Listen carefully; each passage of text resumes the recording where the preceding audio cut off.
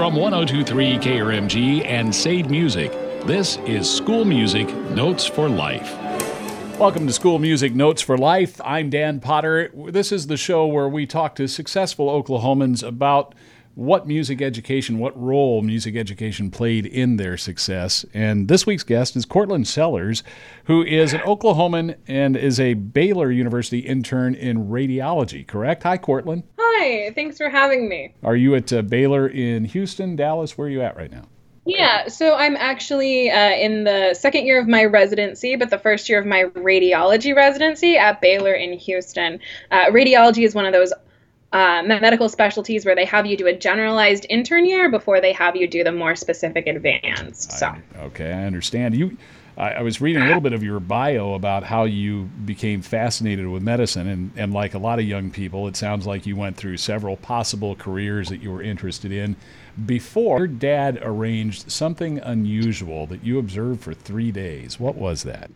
So when I was in high school, my dad set me up with the Tulsa County medical examiner to shadow him for 3 days in the morgue.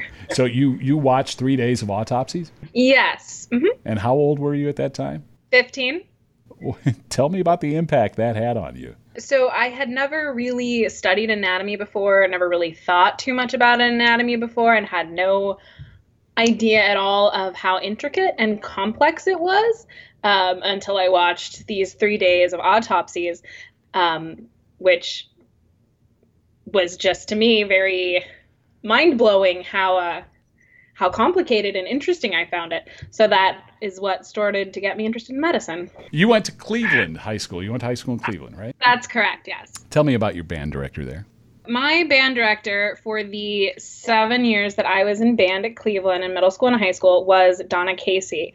I was actually homeschooled until the 6th grade, and I started after fall break, which is not at all when people usually join band.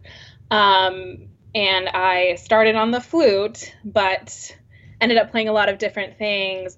And throughout my time in Cleveland at the middle school and in high school, band with Mrs. Casey was always one of the highlights of my experience, because it was awesome. It was fun. We were learning new things and getting to play music.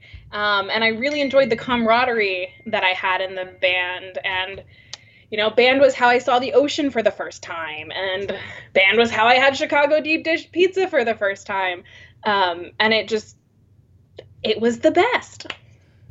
What was it about her teaching style?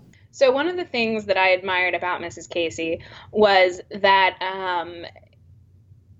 she set expectations for us, and never, her expectations were within our reach. So she never set expectations that were above what we could do. And she always asked us, to stretch, to reach, to, put in the work and try harder. But she never asked for things that we couldn't actually do.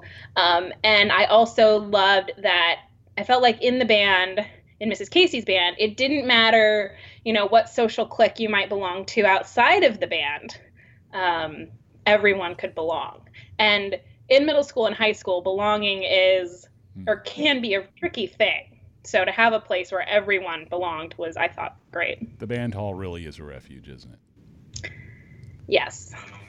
Okay, you started out in the flute, which, by the way, 5th and 6th grade, that was my instrument. Going into junior high, I decided drummer might be a safer place to be, so I switched to percussion. But then you mentioned you played a whole bunch of other instruments after that. Well, what other instruments, and are you still playing any of them? Excellent question. So I started on the flute. I had been playing piano, taking piano lessons since I was about 8. In 7th grade, I started playing the bells in the high school marching band because the show was kind of wizard themed, and they had a lot of pieces that needed bells and xylophone, and they'd had their bells and xylophone player move at the beginning of the season. So Mrs. Casey knew that my older sister, who's in 8th grade, and I both played the piano, and so we started playing the bells in the marching band. And then in 8th grade, I picked up saxophone to play in the jazz band. And then for a year, I was playing piccolo. And then I tried bagpipe lessons. Oh, wow. And I was playing saxophone. So now I still play the flute because I live in an apartment and I feel like I can get away with playing the flute in the apartment during daylight hours. And I actually just got my first digital piano yesterday, which I'm thrilled about. And the saxophone has to wait for when I'm home, when I'm back home at my parents' house, because it's just too loud for my apartment. So what role does being able to play those instruments play in your life right now? I mean, do you use it as, a tonic to relax after work? Do you use it for spiritual fulfillment, just for fun? What role does it play? So there's definitely a degree of the tonic to that. I especially enjoy playing the piano for those reasons. I've always enjoyed playing the piano because I feel like when you play the piano, when you're playing a song you're very attached to, whether that's Beethoven's Moonlight Sonata or your favorite show tune from Phantom of the Opera, because we all go through Phantom of the Opera phase. All the stress and the emotions that you've been dealing with throughout your day, you can kind of let flow out through your fingers and into the piano. And I find that, it's an excellent way of expressing oneself. And similarly with the flute, although you can't hit quite as many chords. That's true. What did you take from those 7 years in middle school and high school band that you think you still use now when you're seeing patients, when you're taking classes? What do you think you still use beyond just playing? So one of the band-associated experiences that has always very much stood out to me, Miss Casey used to take us every few years to go see this motivational speaker talk. I can't remember if it was like Dr. Tim or Mr. Ed. Was I know it that's Dr. a horror. Tim Lotzenheiser by any chance? Possibly. Dr. Tim's a good friend of mine. And what I remember is he told a story to illustrate what leadership was.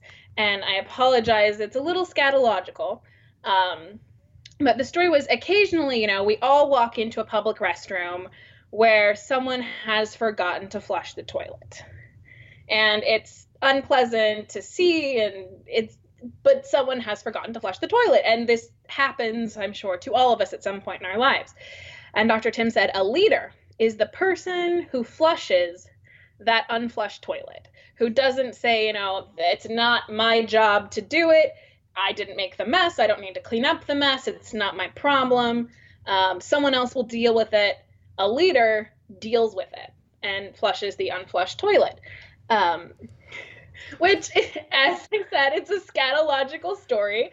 I think my life is filled with more Dr. Tim quotes than any president, any historical figure. My favorite one is to be the best, surround yourself with the best. I'm so glad he had a lasting impact on you. I look forward to telling him that. This is a weird year, obviously. And let me ask you this: what's it like there at Baylor during COVID, especially right now when things are spiking in Texas? What's it like at the hospital? Right. So the beginning of July is when new residents start, new fellows start. I did my intern year program in Virginia, actually. So I just got to Baylor, and my first official day will be tomorrow. They have the ground running. Yeah, we've got screening at the doors and temperature screening and symptom screening at the entrances, and reminding people to socially distance. And if you don't have a mask, they'll give you one, and plenty of alcohol dispensers for hand hygiene. So those are all very reassuring things to see. Unfortunately, Houston is a hot spot right now, so we'll just have to see how that plays out.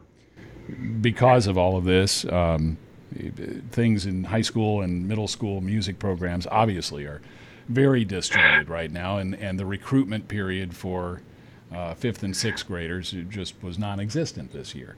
So that's why we're doing this podcast, is reaching out to parents and trying to show them why they should go to SAID and take a look at an instrument for their kid.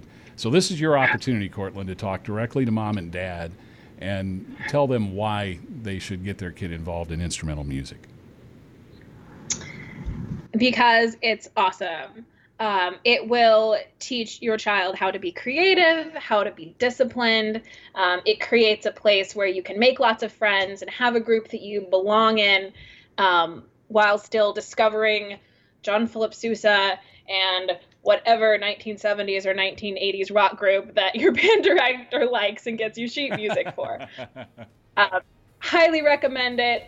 Possibly one of the top two, if not the top experiences of my public school career. So definitely would recommend. Cortland Sellers, thank you. Thank you.